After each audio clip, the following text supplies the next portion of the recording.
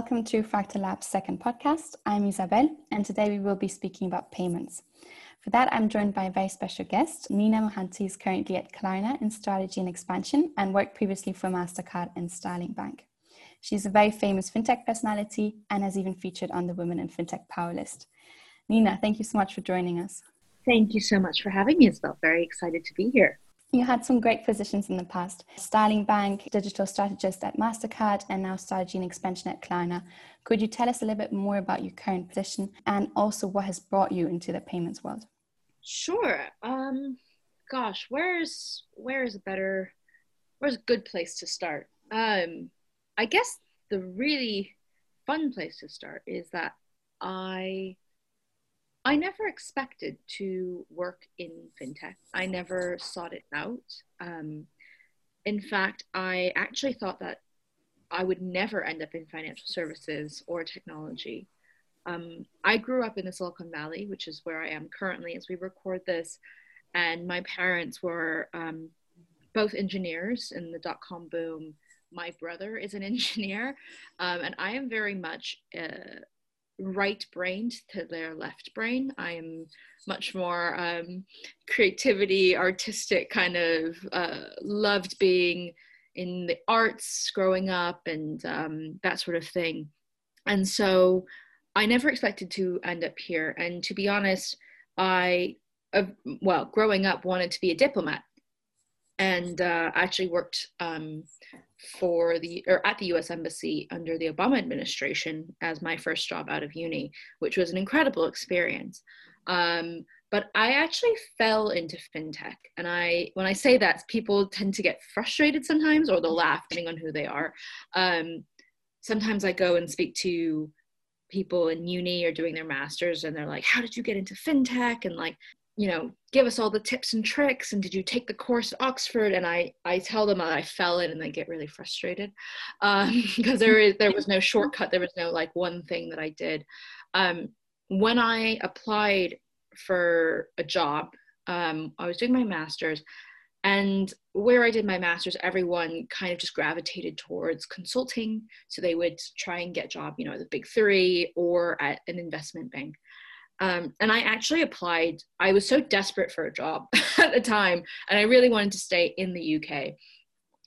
So I was so desperate for a job, and I was applying for anything at that point. I even started applying for like jobs at banks, like high street banks. And one of the stories that I tell people is I applied for one of the high street banks, which will not be named. We will leave them unnamed. But they actually rejected me in like less than 24 hours. I joke with friends, like, did they even read my CV? I'm not quite sure. But I kept kind of applying for jobs. And then the school I went to had a relationship with MasterCard, and they kind of said, oh, we're looking for people for an intake this summer. And I thought, I don't even know what MasterCard is. At the time, I thought MasterCard was a bank. It's not. FYI, for everyone who is not aware, MasterCard is not a bank. It's what we refer to as a network or a scheme. And so I went in, and I got really lucky. They had us come in and present an idea that would be an app that leveraged the MasterPass API. And I was able to prototype something that I thought would be fun and interesting. And they hired me. And so it was a really exciting time because it was also the summer when I think London was really buzzing with fintech. Monzo had launched as Mondo on the prepaid card. Starling was still in alpha. Revolut was on the MasterCard start path. And I actually sat back to back with the prepaid team over in Canary Wharf. And they're now called the fintech and EMI team, but back then they were just a prepaid team. And it was just a super exciting time to be surrounded by these exciting businesses that were trying to use technology to build better financial propositions, to help people live better and healthier financial lives, to help businesses as well. And that really is kind of what made me fall in love with fintech more broadly. Then I continued working for MasterCard, had the opportunity to work in Vienna as a digital strategist, which was amazing. And also I just love Vienna. And when I came back, I took on a role with Starling Bank, which was incredible. It was so cool to launch the current account, to work closely with so many brilliant minds, to work closely with Anne as well. But then actually I was approached by the team at Bud, who are an open banking platform based in East London. And that is really where I fell into open banking more broadly, and like, what even is that? And I do really credit the founding team at Bud. I think Ed, the CEO, really had some foresight into where this market was going. And it was really, really exciting to be there and to work on building out our marketplace and building out this concept of like, what does marketplace banking mean? And if we talk about an API economy, what does that mean for banking, and what does that mean for marketplace banking more broadly? And then I also got to work on our payments infrastructure and how exactly we were going to move money around. And that was super, super interesting, because I will be honest, I had some knowledge about digital payments, about card schemes and how card payments work and the traditional four-party model and everything. But I did not really, up until that point, understand much about like the broader world of payments, about, you know, backs and direct debit and the relationship there, or faster payments. And the extent that I understood faster payments was that Vocalink was, you know, the designated vendor in the UK for faster payments. So it was a really interesting time to work at Bud. And then I ended up parting ways. We had grown so quickly, and it was just amazing to be part of that team. I was, I think, like employee 12 when I joined Bud. And by the time I left, we were like 100 something. So it was a super, wow, super exciting like growth stage when I stumbled upon Klarna. And I had used Klarna at that point, you know, the pay later proposition, but was given the opportunity to go and open up our offices in the West Coast in Santa Monica. And so I briefly moved home last year with Klarna to open up that office, but I missed London too much. So I came back at the beginning of this year. And so I'm working much more closely to the core product of Klarna nowadays, not so much in the commercial side, but it's been super interesting. And on the side, I have lots of passions and research and sit on various steering committees and work with different charities and stuff. And they all kind of touch fintech more broadly as well, but bring together all of my passions in one place. Wow, that all sounds super interesting, and especially your path through fintech and payments and how everything evolved while you were evolving as well. I'm sure that was a really interesting experience. And I mean, there's always new developments within the payment sphere. We went from cash to card to mobile banking, mobile payment transactions. Now with open banking, we've got account-to-account payments that could be next on the horizon. What is your guess about what's in store for payments next? Oh my goodness. Gosh, I am one of those people who would be terrible at being a futurist. I always see that on like Twitter or LinkedIn, people are calling themselves futurists, and I'm like, what does that mean? I was obsessed with Greek mythology when I was young, and I always think of these people when they say they're futurists. I think of the Oracle of Delphi. Oh, yeah. You know, and I'm like, oh yes, looking into my crystal ball and trying to divine the future. Listen, I think that payments, I think money in general, to really bring it back to first principles, again, Greek, Aristotle, bringing it all the way back to first principles, payments, money is really a social interaction. I mean, money itself is a social construct, right? Like money doesn't exist. A dear friend of mine, Dr. Louise Beaumont, she recently called it like a collective hallucination. Like if you were to have to explain money to an alien who landed on, you know, on Earth, she was like, oh, well, it's a collective hallucination. And that's exactly what it is. We at one point just decided, you know, we as a society say that this is worth X amount and have extrapolated since then. So to me, payments and money is inherently social. A lot of the times, you know, people wonder, like, we talk about credit scoring, we talk about payments to merchants or merchant to merchant or whatever. All of that, I always like bring it back. And I have this little image in my head of like an old school village, like pick anywhere in the world. It could be like you're in Germany. It could be like a small Bavarian village, like hundreds of years ago. Or it could be like, you know, my ancestors are Indian and Taiwanese, like small Indian village. And really it was like, okay, cows are a great form of currency. I'm going to trade you this cow for grain or something, right? Yeah. Or I need cotton to be able to make textiles to then be able to sell. And you actually back then had a relationship with these people. Now, obviously, it's been obfuscated. We've got abstraction layers in the way that modern money works. But I think the future of payments will still be very, very social. And I think you see that across the board as we look at actually the way that social is kind of interacting with fintech. The Andreessen Horowitz podcast, they recently did an episode about like the intersection of social networks and like social media and how that interacts with like fintech and where we're going. And you see a lot of interesting companies that are looking at trying to make social things work within their fintech apps. I think you even see that with SMEs and in business banking, there's an increasing drive towards making it much more social, much more human based. Yeah. And then of course you've got the underlying technology.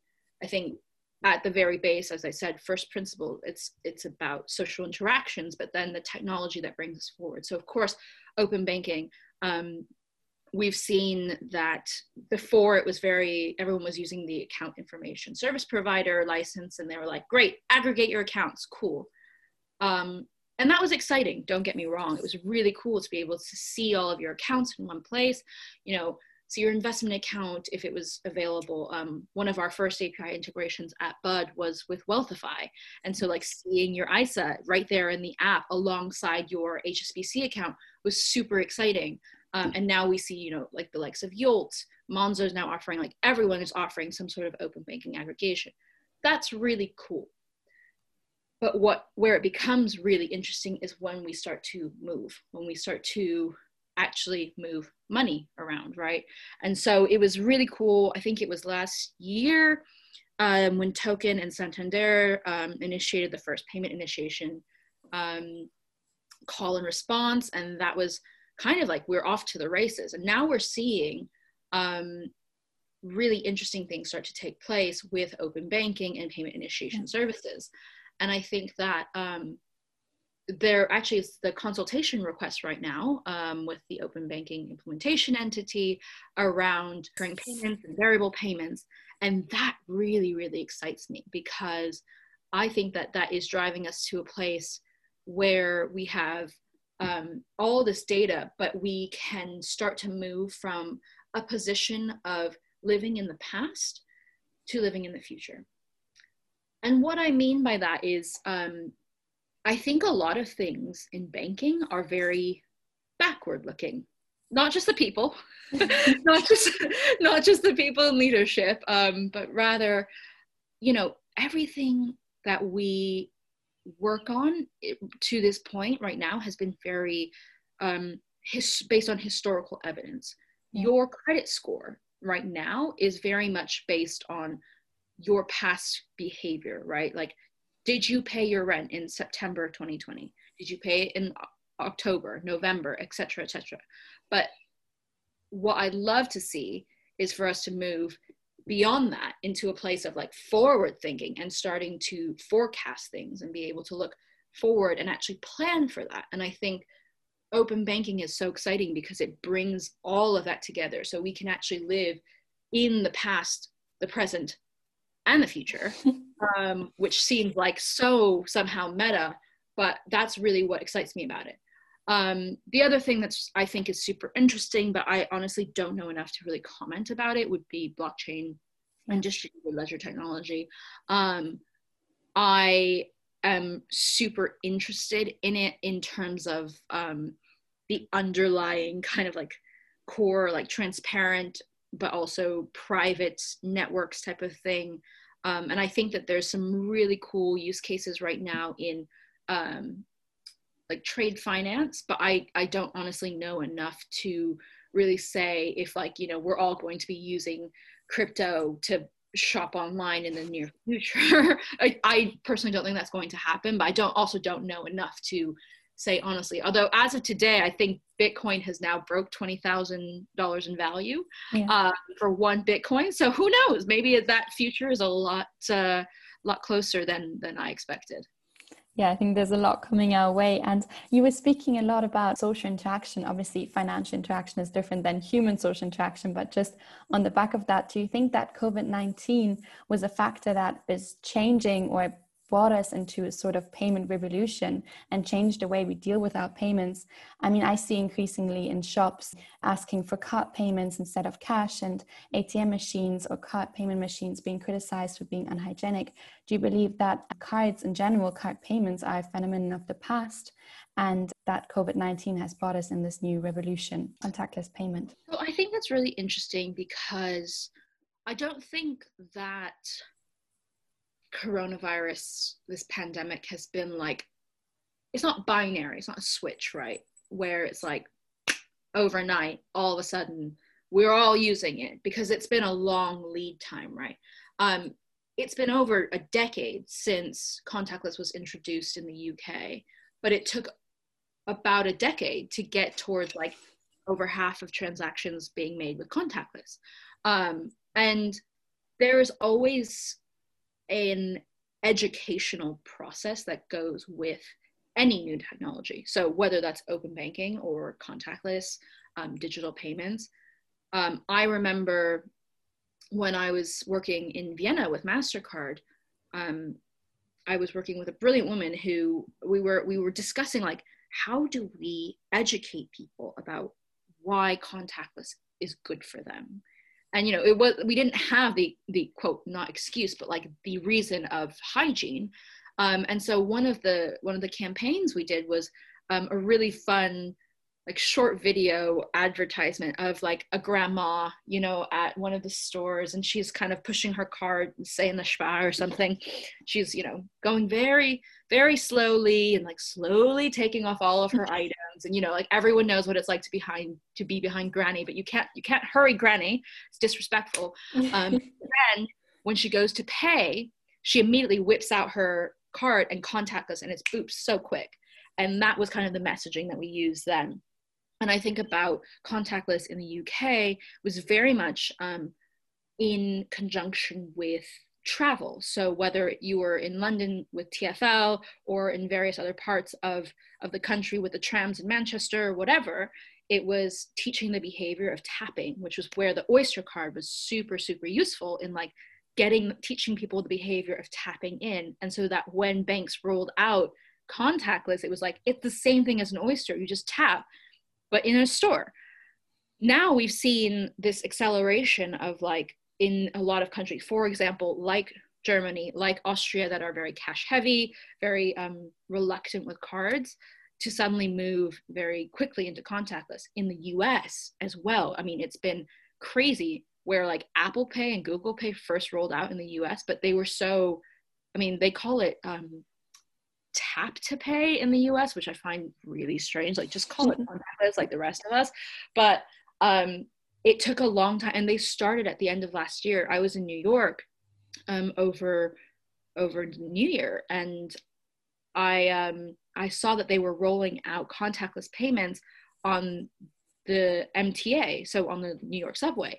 And it was kind of like deja vu, having seen this already in London, right? But then we've seen it accelerated now. And I think similarly, I think it was Patrick Collison from Stripe, the founder, who was saying, like, we have seen the acceleration of e-commerce. He was speaking of specifically e-commerce, the same amount that you would see in the past, like 3 to 5 years, in the past 3 to 5 months during the pandemic. And so it's kind of that push that we all really needed. One thing that I'm really fascinated with, and I think that you at Fractal are also have looked into it, is QR codes. I am ethnically Asian, so my mother's Taiwanese, my father's Indian. But when I go back to Taiwan, like, QR codes are everywhere. you know, and everyone thinks about it as like being a very Chinese thing, but like across Eastern Europe, Eastern Asia, you will find QR codes are very, very common, not just with WeChat or WePay, but like Line Pay and all this Alipay and everything. Like it's been used for quite some time, but all of a sudden we were seeing QR codes being used to check in for contact tracing. I went to what is that place in Shoreditch? I was very, very cheeky between lockdowns and was able to get like a single table when we were allowed to eat out.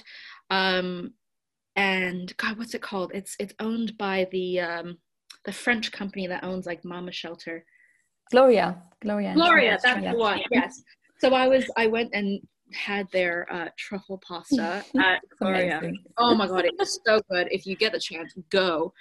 And I was lucky, right? Because normally they don't have any room for walk-ins, but given everything, I was able to go in, and they had a QR code for you to look at the menu, but then also a QR code to pay. And it was like super easy because they also had integrated Apple Pay. So I just said, boop, boop, boop, done. And it's just mind-blowing to me, because when I was at MasterCard years ago, we were working so hard to launch this thing called Quicker, which has since been sunsetted. But it was basically exactly that, where we were going around with Wagamama, Carluccio, like all of the, I think even Zizzy's maybe, I can't remember now, Byron Burger at a point, where it was basically a pay-at-table app. So you were able to see all of your orders, and you could either like pay by what you ordered, or you could just do like split the bill. And this was something that we were working on in earnest at MasterCard, but we just couldn't get it to take off.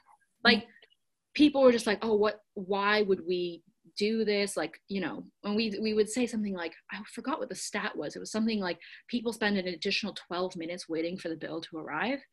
And like, no one wants to, well, it kind of depends. If you're having a good time, maybe you don't mind waiting for the bill to arrive. But if you are trying to leave, if you're, you know, in Canary Wharf and you need to get to your next meeting, of course you want it to be quicker.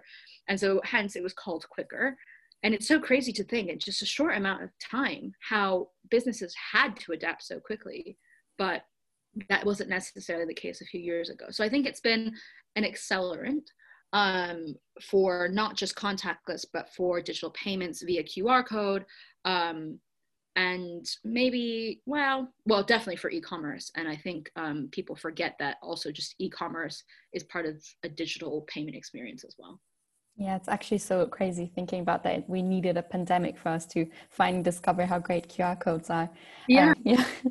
But yeah, I also believe that QR be the next big thing, and QR payments in general. And we also spoke a lot about fintech companies. You're very active within this ecosystem. I saw that you're even co-hosting the Breaking Banks Fintech podcast. You're also an advocate for fintech for good, bettering financial inclusion and literacy. Why is, in your opinion, fintech so important to push the economy forward and even just make all these new payment options that we just spoke about possible? Oh gosh, that's a really excellent question. I think it all boils down to one thing, and this will be a delight to the European Commission, because this was kind of the whole point of PSD2, right? Well, one of the whole points was ultimately competition, to foster competition. The FCA and the Competition Markets Authority would probably agree. I mean, the FCA, they really do want to what is the word that they use? Like empower and embolden positive and safe, of course, competition within the industry. And we find that with competition comes innovation often, right? I think open banking is a perfect example of this, where if it was interesting, it was already mandated that it needed to be done. And we were quite lucky in this respect, right? In the UK and Europe more broadly, where it's like the European Commission has said that this needs to happen because of PSD2, fine, open banking needs to happen now. And the Competition Markets Authority said, yes, okay, we're going to take over from here. And of course, corresponding across Europe, all these different organizations, regulators jumped into action. And they really held the bank's feet to the fire. But I'm thinking now about when it was announced. I remember when like open banking happened, right? In like 2018. Was it 2018? Yeah, No, 2018. 2018. Yeah, wow, God. It's actually not that long ago, but I remember like a lot of the comms that was coming out, the messaging coming out from the incumbent banks was very, don't trust this, Yeah. or like, don't trust open banking, or don't give your login and password to random people, et cetera, et cetera. And it was a little bit fear-mongery, if I'm honest about it. And I was kind of like, oh, okay, unexpected, or rather very expected. And you saw all the startups kind of starting to push at that. You saw Yolt, although owned by ING, kind of moving forward. You saw the Clios and all of these other apps kind of springing up and saying like, oh, well, we are going to leverage open banking. If you're not going to do it, we're going to do it. And we saw that, I think it kind of pushed everyone forward. And it got to the point where maybe high up in Canary Wharf, somewhere in an office, someone went, oh God, it's starting to look like people are taking this thing seriously, and maybe we need to get on board. And how do we work open banking into our strategy? I bet you right now they're still scratching their heads wondering how do we work open banking into our strategy, and like how is it going to benefit us? And I often, I'll do like consulting calls here and there, and people will ask me like, well, what's the use case for open banking? I'm like, what? You're so late to the party. But I think fintech is brilliant because I view fintech in this particular industry of financial services to be something like a pacer. So I'm very new to running, but my friends have run marathons in the past. And when you train, as I understand it, you have a pacer, someone that kind of sets the pace for you and is able to help you. You've got to keep up with them, but that helps you train to then run at that pace. I very much view fintech to be the pacer for the financial services industry. If, Monzo starts doing something, if Starling starts doing something, then the high street banks, I bet some of their leadership will kind of be like, whatever, they're small, they have a few million customers, that means nothing to us. But at the same time, someone in that organization is going to have a bit of FOMO, and they're going to go, uh-oh, we need to get on board and we need to start planning for this. I think there was something like Monzo this year, or was it Starling? I think Monzo more recently had the most number of current accounts switching over to the Monzo bank account or the current account.